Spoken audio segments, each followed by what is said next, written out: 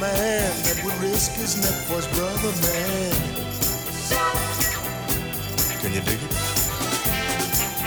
You're listening to Detroit Today on 101.9 WDET. I'm Stephen Henderson, and as always, thanks for tuning in. That, of course, is the theme from Shaft, a 1970s Blaxploitation film. Also, one of the first albums I ever learned to listen to on the record player. When I was a little kid, I used to get it out of my parents' collection and put it on. It's not uncommon or irrational these days to compare our current political and social climate with those of the late 1960s and early 70s when I was listening to Shaft and didn't quite understand what the context was for that music. I wasn't allowed to watch the film till I was much over. But that comparison can also be made in Hollywood as well over the past year. There have been multiple announcements that some of the most well-known films from the Blaxploitation era will be remade. Remakes of Shaft, Superfly, and Foxy Brown will all be released in the coming years. The recent movie Proud Mary, starring Taraji P. Henson, also seems to draw heavily from elements of those movies. Blaxploitation films were low-budget productions released in the early 70s that featured African-American protagonists sticking it to the man, fighting against white racist villains. Despite being made with small budgets, these movies all made film studios trying to relate to audiences in the middle of the Black Power movement a lot of money. Blaxploitation films, which also featured soundtracks by legends such as Curtis Mayfield, Isaac Hayes, and Marvin Gaye, they came to typify black coolness in that era. But Blaxploitation movies continue to inspire filmmakers today. What can we learn from some of the films being remade and turned into series on television? What does the current fascination with revisiting films tell us about where we are culturally and politically? Let's listen to a clip from the 1974 film Foxy Brown. What is it you really want? Justice. For whom, your brother? Why not? It could be your brother, too. Or your sister. Or your children. I want justice for all of them. And I want justice for all the other people whose lives are bought and sold so that a few big shots can climb up on their backs and laugh at the law and laugh at human decency. And most of all, I want justice for a good man. This man had love in his heart. And he died because he went out of his neighborhood to try to do what he thought was right. Sister, I think what you're asking for is revenge. That was Pam Grier playing Foxy Brown in the movie Foxy Brown. Of course, she went on to also play Jackie Brown in Quentin Tarantino's movie Jackie Brown, kind of a spin-off, I guess, of the whole Blaxploitation genre. Joining us now to talk about this genre, its resurgence, and the sort of cultural implications of all of that is Tama Hamilton-Ray. She is a professor at Michigan State University in the Residential College in the Arts and Humanities and an independent filmmaker. Tama, welcome to Detroit Today. Hi, good morning. Thank you, Stephen. Yeah. Let's start by just talking a little about this genre of Blaxploitation. As I said in the open, I was a kid when all this was going on, and I can remember the music being something that I really related to. But, of course, as I got older, as a teenager, as a young man, I came to think a little more deeply about what these movies were doing, what they were about, and the kind of double-edged sword, I think, that they represented for black culture, that they were at once this sort of bold expression of the coolness of black culture, but that they also drew some negative attention to black culture that we're still trying to sort of sort out and figure out today.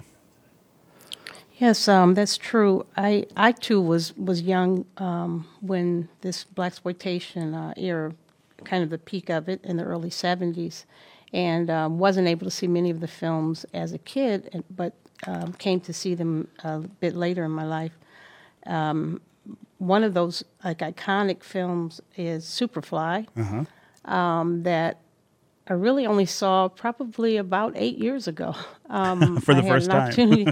I had an opportunity to see the 35 millimeter print. We were at a festival, film festival, and they showed the 35 millimeter print.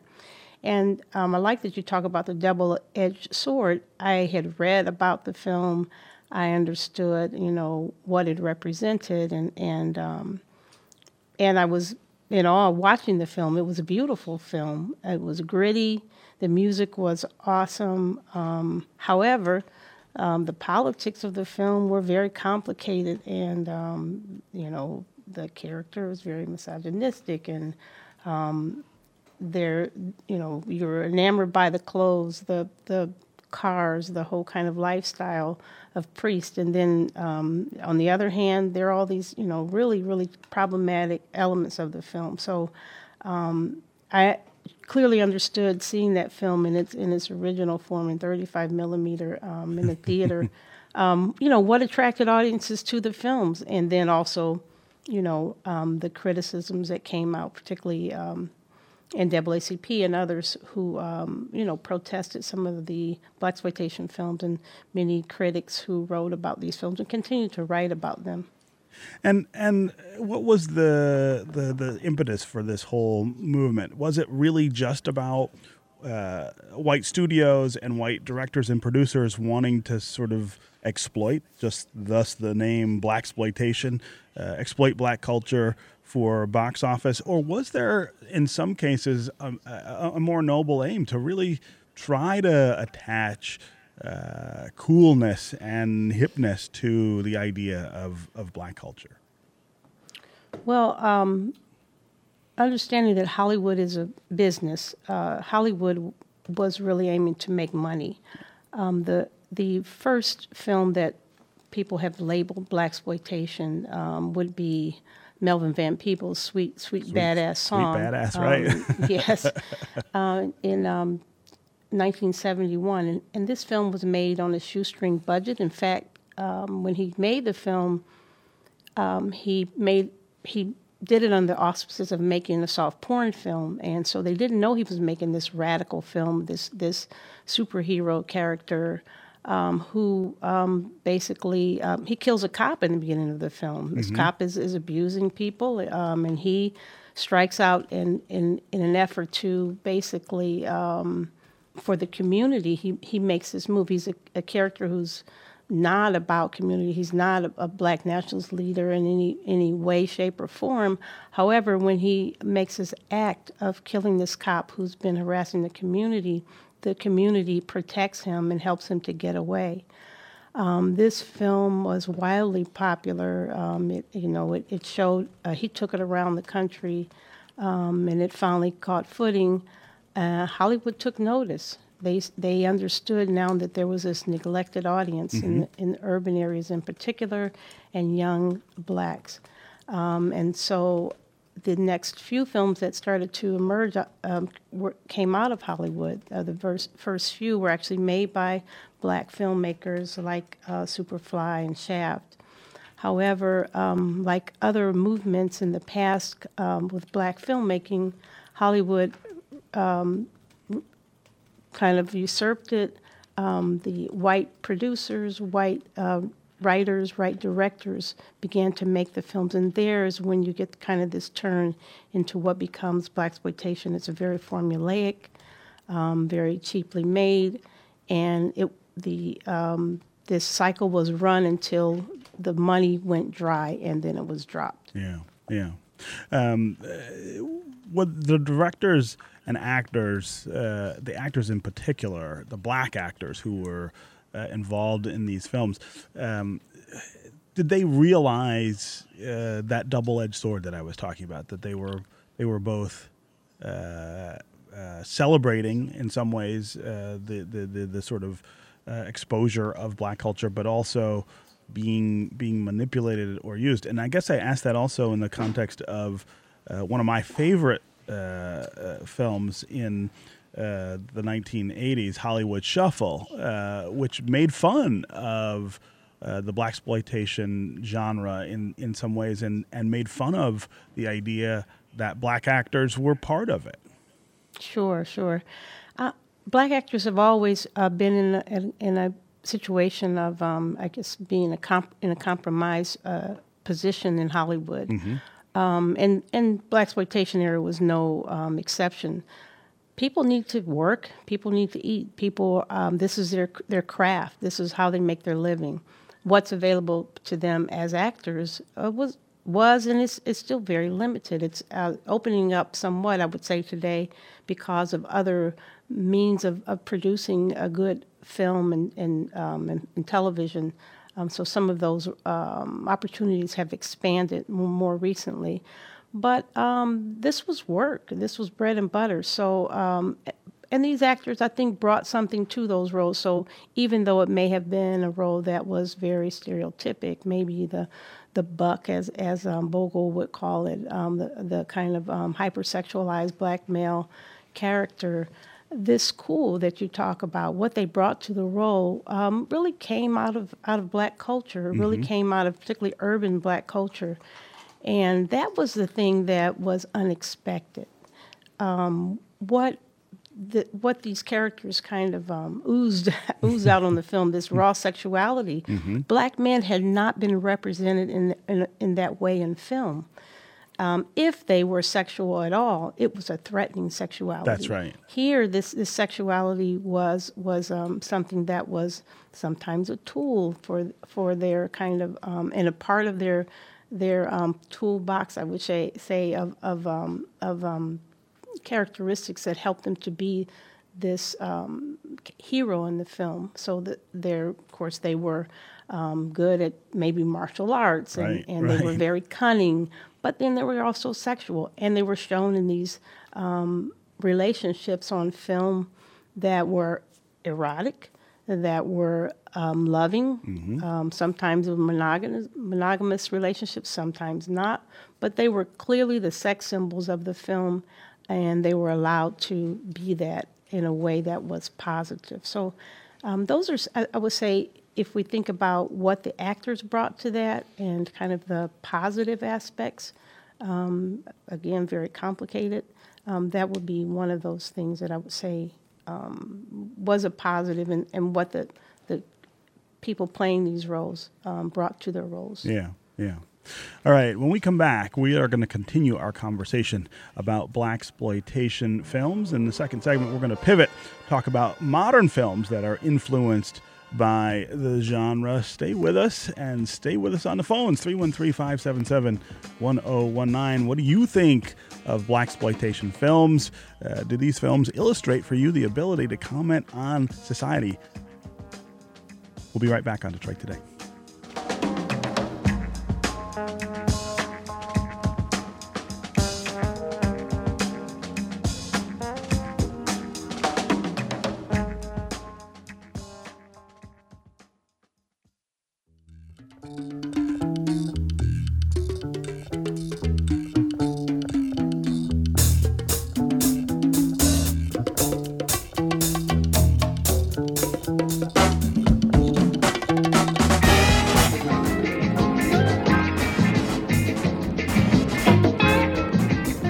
What do you do when you get out? I don't know. Not so much for what we do, it's having a choice. Being able to decide what it is I want. Not just to be forced into a thing because that's the way it is. Gonna buy me some time, baby. Some time that isn't all filled with things we gotta do. Just to be free. And will that make you happy? I don't know. I don't know. I just know I can't be happy the way it is now. I never was. You're listening to Detroit Today on 101.9 WDET. I'm Stephen Henderson. And as always, thanks for tuning in. That was a clip from the movie Superfly, 1972, and also the music that played before the clip by Curtis Mayfield, one of the more recognizable tracks from the blaxploitation era. We are talking about blaxploitation films, those of the late 60s and 70s, also the reboots of those films that we're about to see on the big and little screen today. What do you think of those films? If you're white, how did you feel about this special segment of movie making then and now? If you're African American, how do you think of these films? Do you think they were a celebration of black culture, or were they exploitation? If you want to join the conversation, give us a call. 313-577-1019 is the number on the phones. It's 313-577-1019. You can also go to the WDET Facebook page and put your comments there, or go to Twitter and hashtag Detroit Today, and we'll work you into the conversation. Our guest is Tama Hamilton Ray. She's a professor at Michigan State University in the Residential College in the Arts and Humanities and an independent filmmaker. Tama, I want to start now talking about the modern era of film, both the throwbacks to the blaxploitation films, but also other films that sort of borrow from the genre. They're modern stories, they're new stories, but they look and feel a lot like those old films. Yes, I think a movie that was just released a week ago, Proud Mary, would fit into this category. Yes. I had an opportunity to see Proud Mary. The movie posters intrigued me. If you haven't seen the movie poster, it's Taraji Henson, black and white illustration, and her afro. In her huge afro, there are all these images of sort of a woman posed in Taraji posing in with a gun in high heels, very much like the old Foxy Brown images we saw. Or so there's all this kind of within this Afro mini images that evoke the blaxploitation posters and blaxploitation era, and even the opening credits of the film have that kind of those colors of yellows and reds and primary colors in the way that they open the film. So it very much is an old nod to blaxploitation film. As you've mentioned, there are a number of reboots that are coming out this year, and I think we've seen a few in the recent past that borrowed again Quentin Tarantino's Django. Yes. Some said was a blaxploitation film in the way that it was structured. Some of the elements of the hero and kind of sticking it to the man, as you say. Yes.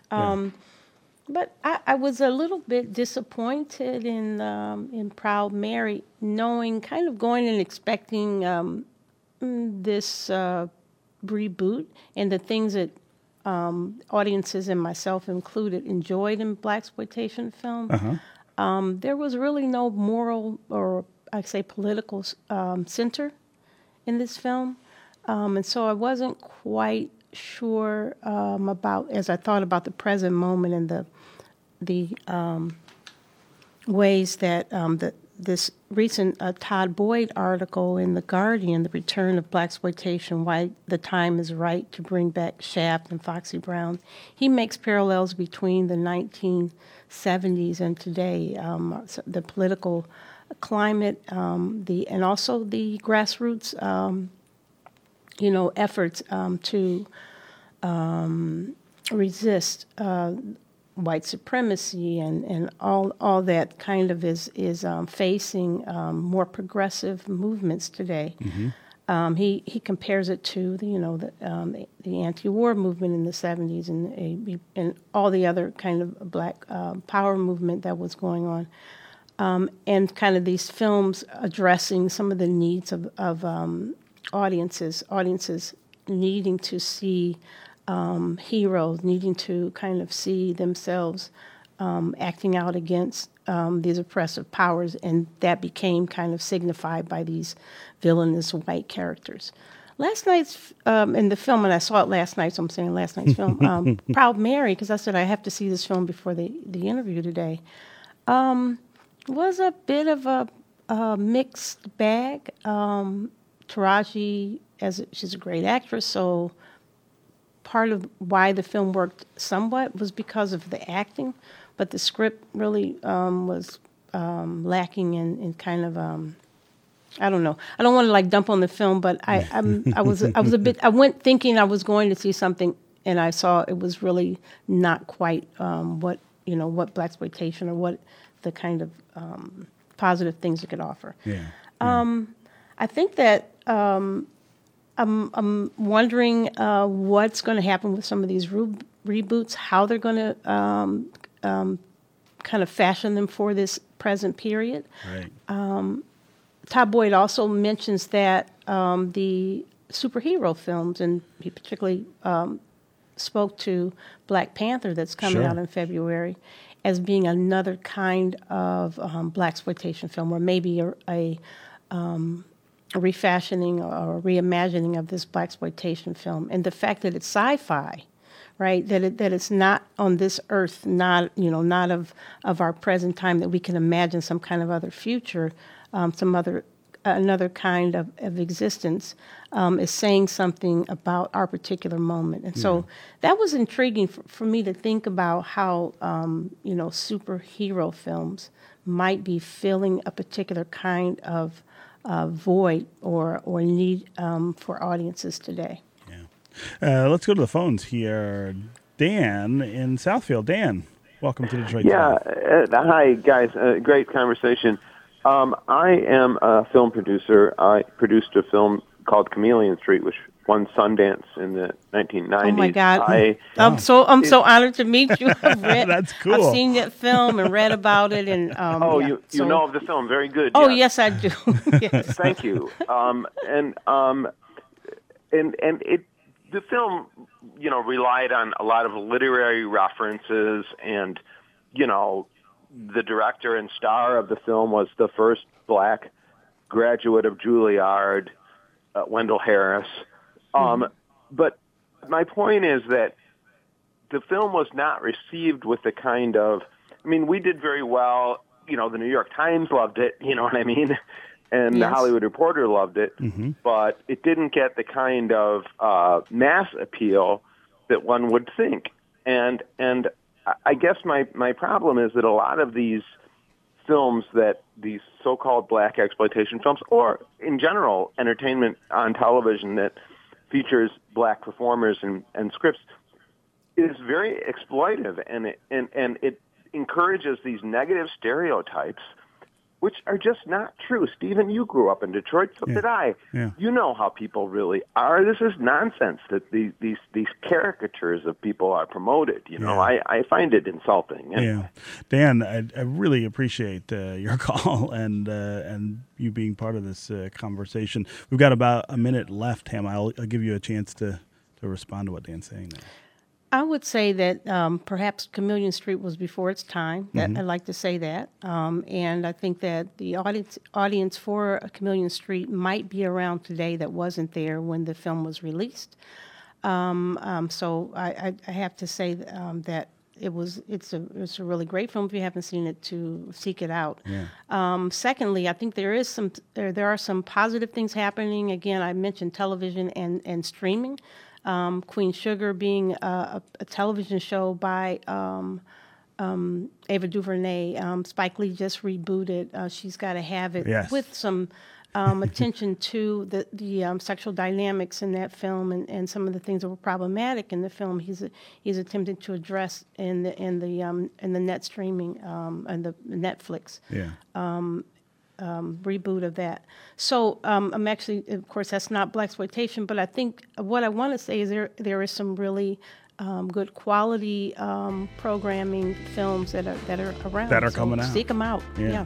All right. Tama Hamilton-Ray, professor at Michigan State University. Thanks very much for being here on Detroit Today. Thank you. That's going to do it for me this week. I'll be back on Monday. I hope you will too. This is WDET, Wayne, public service of Wayne State University. We'll see you on Monday.